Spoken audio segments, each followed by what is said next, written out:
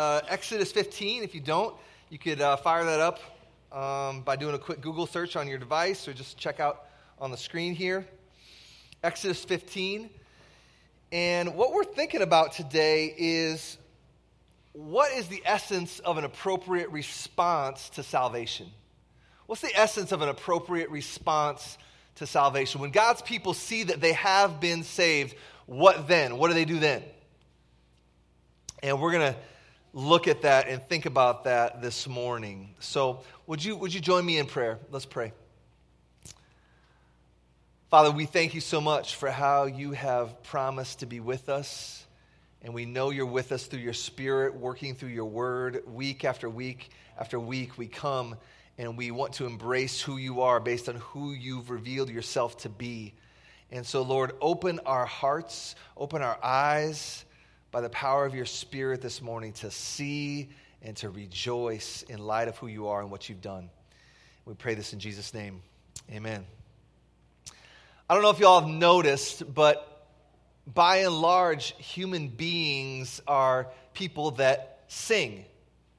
Now, this isn't to say you have to be a good singer, but it's just to say that human nature, there's something about when we gather, when we get together, we sing as a people. So, let me just give you some examples.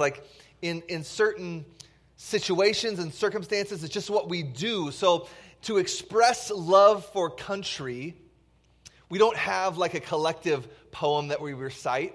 We don't have a collective speech. We don't do some interpretive dance, as amazing as that would be to witness. No, what do? We have a song. Every culture, like the Olympics right now, when you got the gold medalists on the podium, what do? They play a song, and oftentimes, whoever's on that podium, gold medal, they sing along with that song. We have a national anthem. Now, why do we do that? Why do we sing to draw attention to the greatness and glory of a certain country? A dedication, an outpouring of emotion in song. There's a lot we could say about that, but suffice to say for now, it's just part of how God has made us. It's hard to nail down the why in a logical, kind of analytical way. It's just birds sing and human beings, we sing. I'll never forget the first time it dawned on me that Green Bay Packer fans are insane.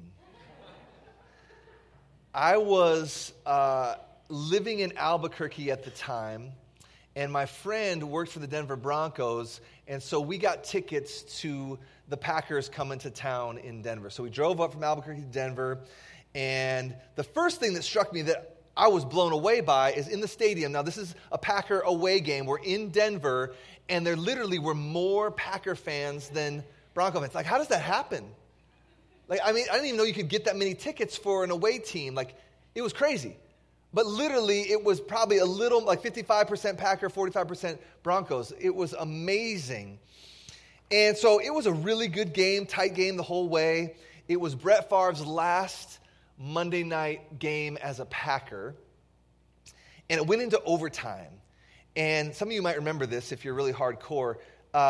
First play of overtime, Brett Favre goes deep, 80-yard pass, Greg Jennings, touchdown, game over immediately. So it's all this tension, overtime, and then just as quick as that, game over. So as you can imagine, Packer fans were exuberant, overflowing with joy, right? And so immediately, game's over, so everybody leaves all at the same time. And so we're kind of walking through the stadium corridors, that slow march that you do as you're trying to leave. And all of a sudden, the Packer fans burst into song in the lobby. I didn't know that, you had a song that you sing as a Packer fan. I was oblivious to that.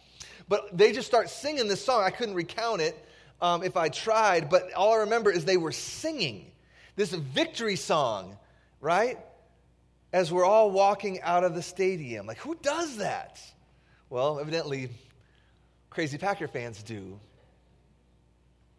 But it illustrated to me, again, that there's something about singing that human beings do that expresses joy. Like if we can't sing as a people, it's like we would be suppressed. We've got to express ourselves more than just talking, more than just speaking, reciting. No, we've got to express in song. We sing in response to greatness and joy in our human experience. Well, that gets to the heart of what we're going to see today in Exodus 15. God's people are a singing people.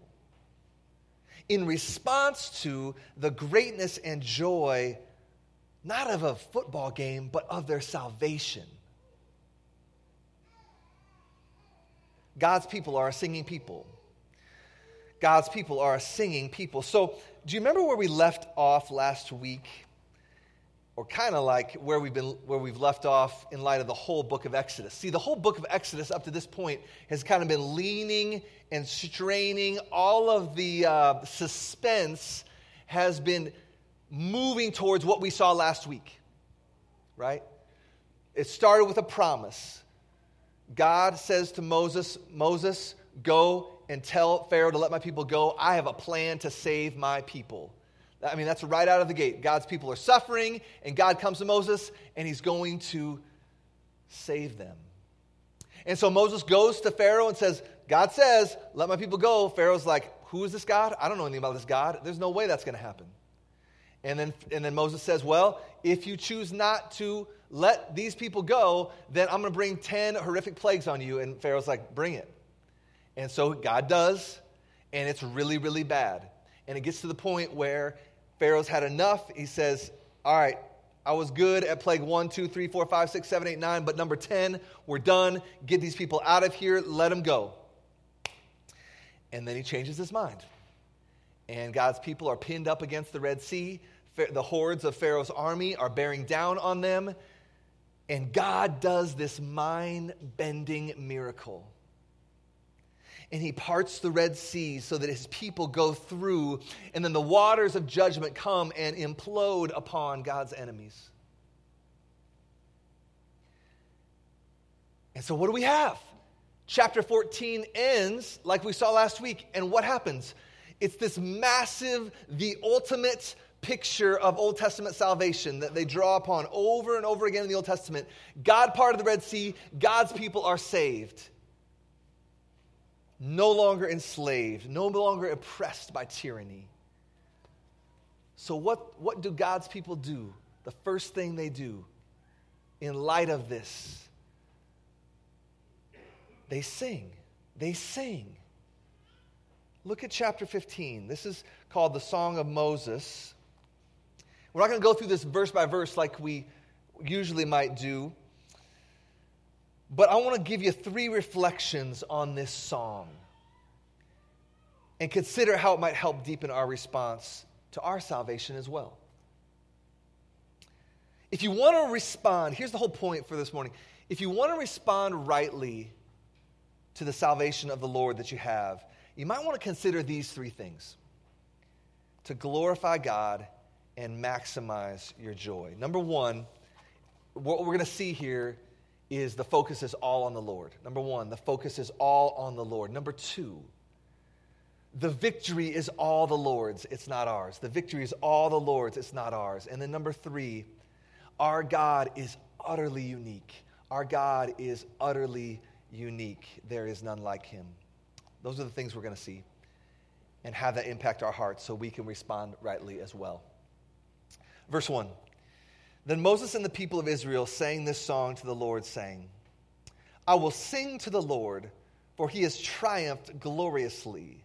The horse and his rider he has thrown into the sea. The Lord is my strength and my song, and he has become my salvation. This is my God, and I will praise him, my father's God, and I will exalt him. The Lord is a man of war. The Lord is his name. Pharaoh's chariots and his host he cast into the sea, and his chosen officers were sunk in the Red Sea.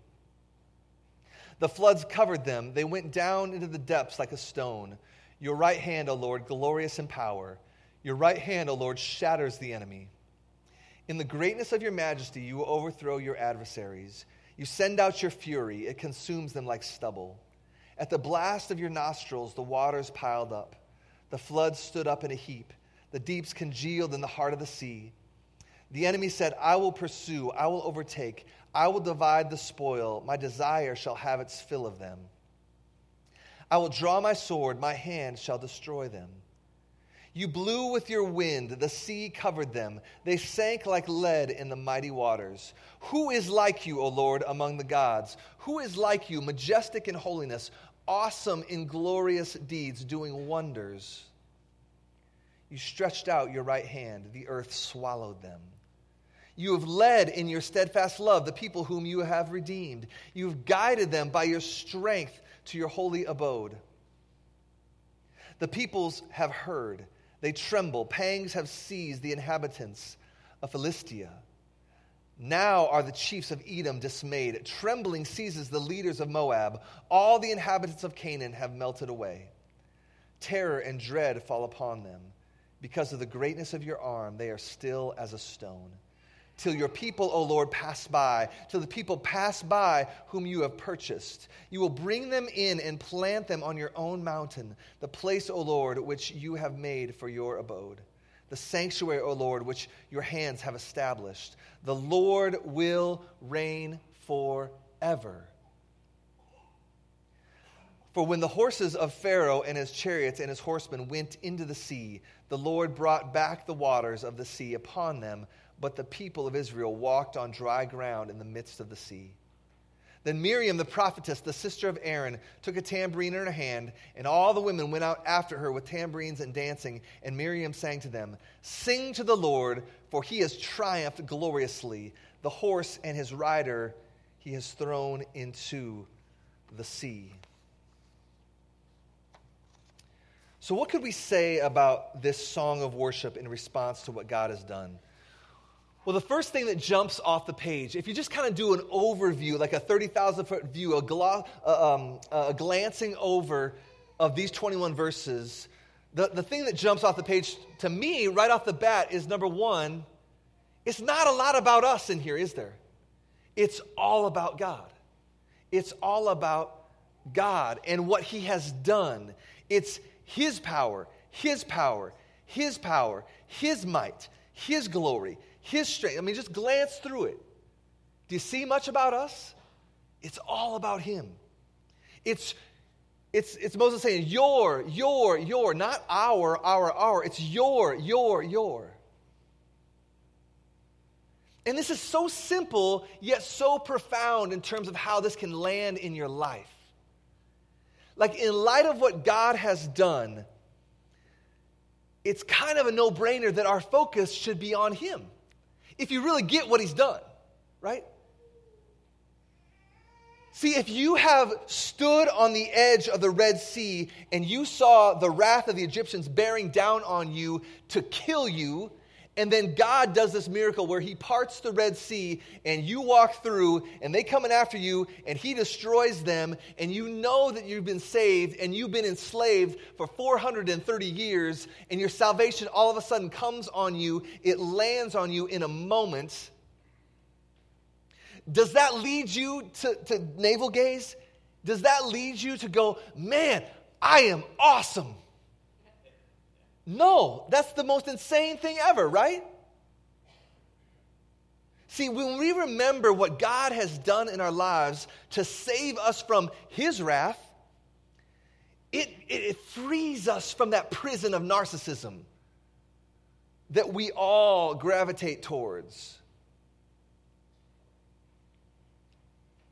See, a response to God's salvation is probably going to involve singing where all the focus is on him. Like, I gotta figure out a way to express this amazing joy that is bubbling over in my heart, out of my mouth in song. Because it's all about him. It's all about him. It's all about him. And it's not even like how I feel. It's just all about him and who he is. It's just all about him. That's why at the Vine, we try to start our services, this is intentional, and we don't do it this way all the time. There's exceptions to the rule all the time, but most of the time, we start with songs that are just about God. Like who he is and what he's done. Like a mighty fortress is our God. His kingdom is forever. We know that the more we take our eyes off ourselves and place them on God, the more we behold the grandeur and greatness of God and focus less on ourselves, the more glory he gets and the more joy we get. So we see that clearly in this song. The focus is all on him. The focus is all on him. Number 2, the foundation of the response is the victory of the Lord. You see that here over and over again. The victory of the Lord. The Lord wins. The Lord wins. Just like crazy Packer fans sing in light of a TD on the first play of overtime that secures the win, God's people sing because God has secured the win. God has scored the ultimate touchdown. So God's people sing in response to his victory, Look at verse 1. I will sing to the Lord, comma. And if you're reading your Bible thoughtfully, you should be like, well, why? Why should I sing to the Lord? Don't just take that at face value. I will sing to the Lord. Well, why would you want to sing to the Lord? Comma, for. Now, these little words are some of the most powerful words in the Bible. When you see the word for after a statement like that, you're like, okay, here it comes. I'm going to get a reason now. I'm going to get a reason, and that reason should be really, really important. It's the ground on which we build this building. It's the foundation that will not move, that we build this building of why I'm singing to the Lord. You see this? I will sing to the Lord. Well, why are you going to sing to the Lord? For, here's the reason, here it comes. For he has triumphed gloriously. What does that mean? Well, the horse and the rider, he's thrown into the sea. We sing for or because what? That's all language of the Lord's victory. His show of how great and awesome he is. Look at, it's described as, and it's emphasized here, he's the horse and the rider he has thrown into the sea, verse 1. Then jump down to verse 21. He says it again. The horse and his rider, the Miriam is singing this. The horse and his rider he's thrown in the sea, the end of verse 21. Verse 4, Pharaoh's chariots and his host, he cast into the sea. He says it there again. The focus is on the victory of the Lord. What has he done? He's defeated his enemies. God's people are saved. So what could be more appropriate than singing? I'm going to give you a lot of sports illustrations today. Here's number 2. So I grew up in a smaller town, Cedar Falls, Iowa. And in Cedar Falls, Iowa, there is the University of Northern Iowa. That's where I went to college. And since I grew up in the town, I was a fan of the Northern Iowa Panthers.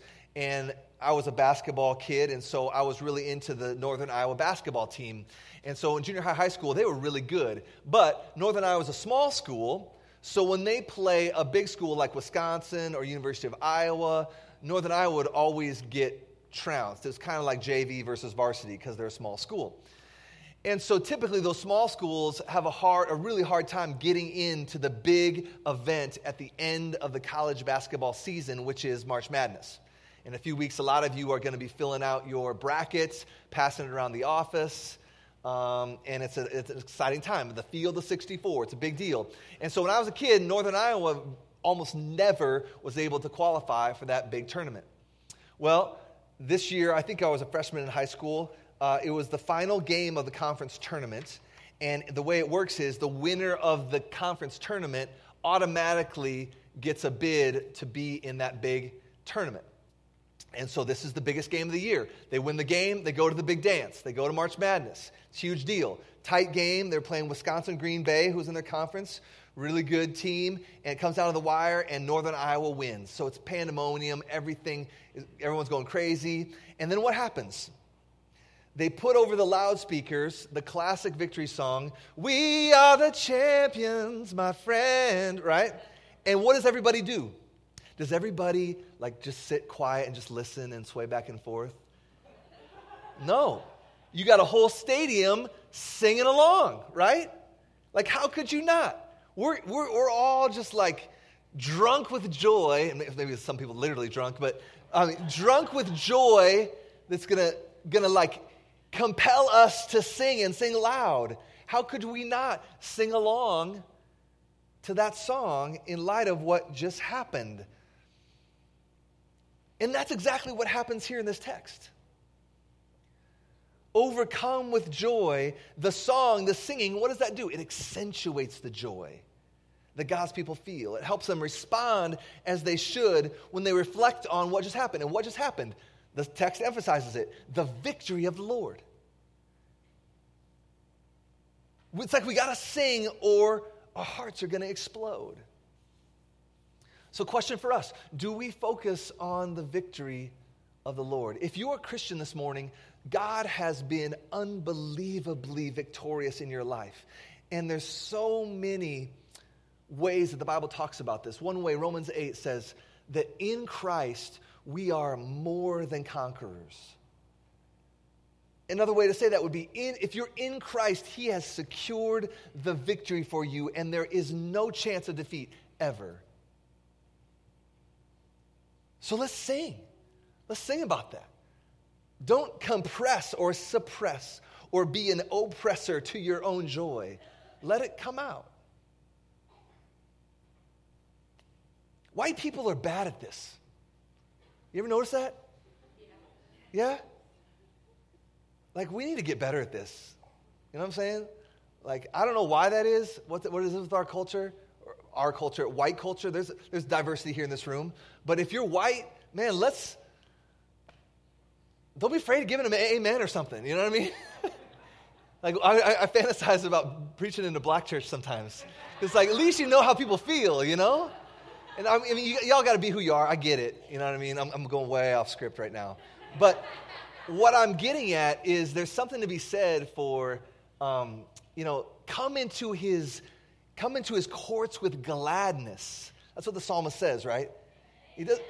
That's right. Thank you. Right? There's something to be said for that. Like, it doesn't say come into his courts with just like shy, somber, nicey-niciness. Like, gladness. Well, what does gladness look like? All right? So, whatever. This is not the point of the sermon. All right?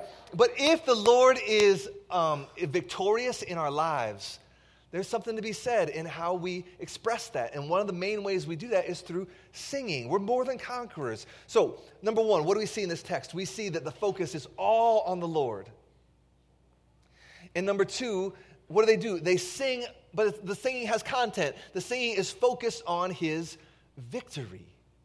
Verse 1, verse 4, verse 21. And then thirdly, what do they sing about? They sing about the uniqueness of God. They sing about the uniqueness of God. Look at verse 11. This kind of sums it up. Who is like you, O Lord, among the gods? Who is like you, majestic in holiness, awesome in glorious deeds, doing wonders? Here's another little tidbit for no extra charge. Focus on the rhetorical questions that the Bible asks you, because that's what this is. There's a ton of rhetorical questions in the Bible if you're looking for them. Who is like you, O Lord? That's a great rhetorical question. Answer, no one. Like, if God is for us, who can be against us? Answer, no one. If the Lord is my shepherd, here comes a rhetorical question, whom shall I fear? Answer, no one, if the Lord's my shepherd, right? Like, who is like you, O Lord? Meaning, in light of this context, who can part the Red Sea? Can you do that? Can I do that? Nope. But our God did. Our God did. So what does that mean? That means that he's utterly unique. There is no one like him. And God's people got a front row seat. Right? It's like they're standing on the edge of the Red Sea and they look back over their shoulder like, whoa, what just happened? That was completely over our heads. We were completely powerless. And God's salvation just kind of came in and it lands on you as you look over your shoulder and see what just happened. Our God is utterly unique. No one can do that but our God.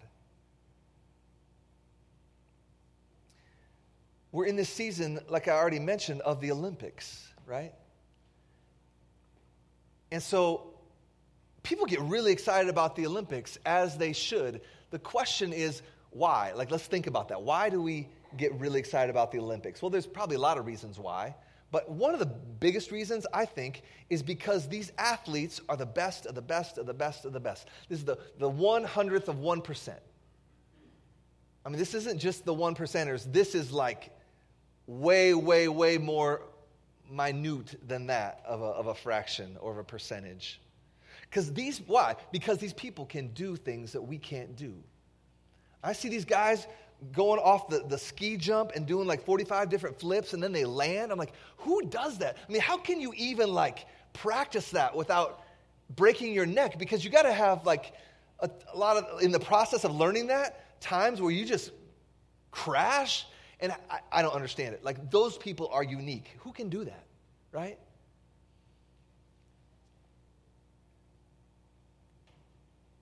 And as a result of their uniqueness, we go crazy over them, right? We all watch. We all want that front row seat, right? We get stories of their lives. We get, there's all these narratives that are weaved by NBC to show us these people. Like, I mean, whenever the last Summer Olympics, it was all, the big narrative was Michael Phelps. And we got to see Michael Phelps, and now he's engaged, and they have a baby, and his mom shows up to every meet. And how many times do we have to see Michael Phelps' baby, right? With the headphones on because it's too loud in the pool stadium, right? Like, we're all about these athletes and their lives, and we're fascinated. Why is that? Because they're so elite, because they're so unique. It's like they're modern-day superheroes. But you know how our hearts do that? I think it's because we are fixated with greatness. We long for unique greatness, and when we see it, we want to be around it. I think that's why our culture is so fascinated with superhero movies, right? And the big one right now is Black Panther, right? Morgan's excited. Yep, she's into it. Have you seen it yet? No? Okay.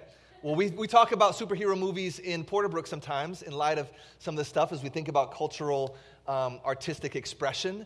And we broke that down. Like, we love superhero movies because we know as people we're weak and we're frail and we need a savior. And that's what that represents. Someone who's not weak and frail and has unique, utterly unique power coming in to save. I think that's part of why our culture resonates with these movies, because it touches on who we are at core as human beings. Our hearts cry out for that which is utterly unique in power and ability.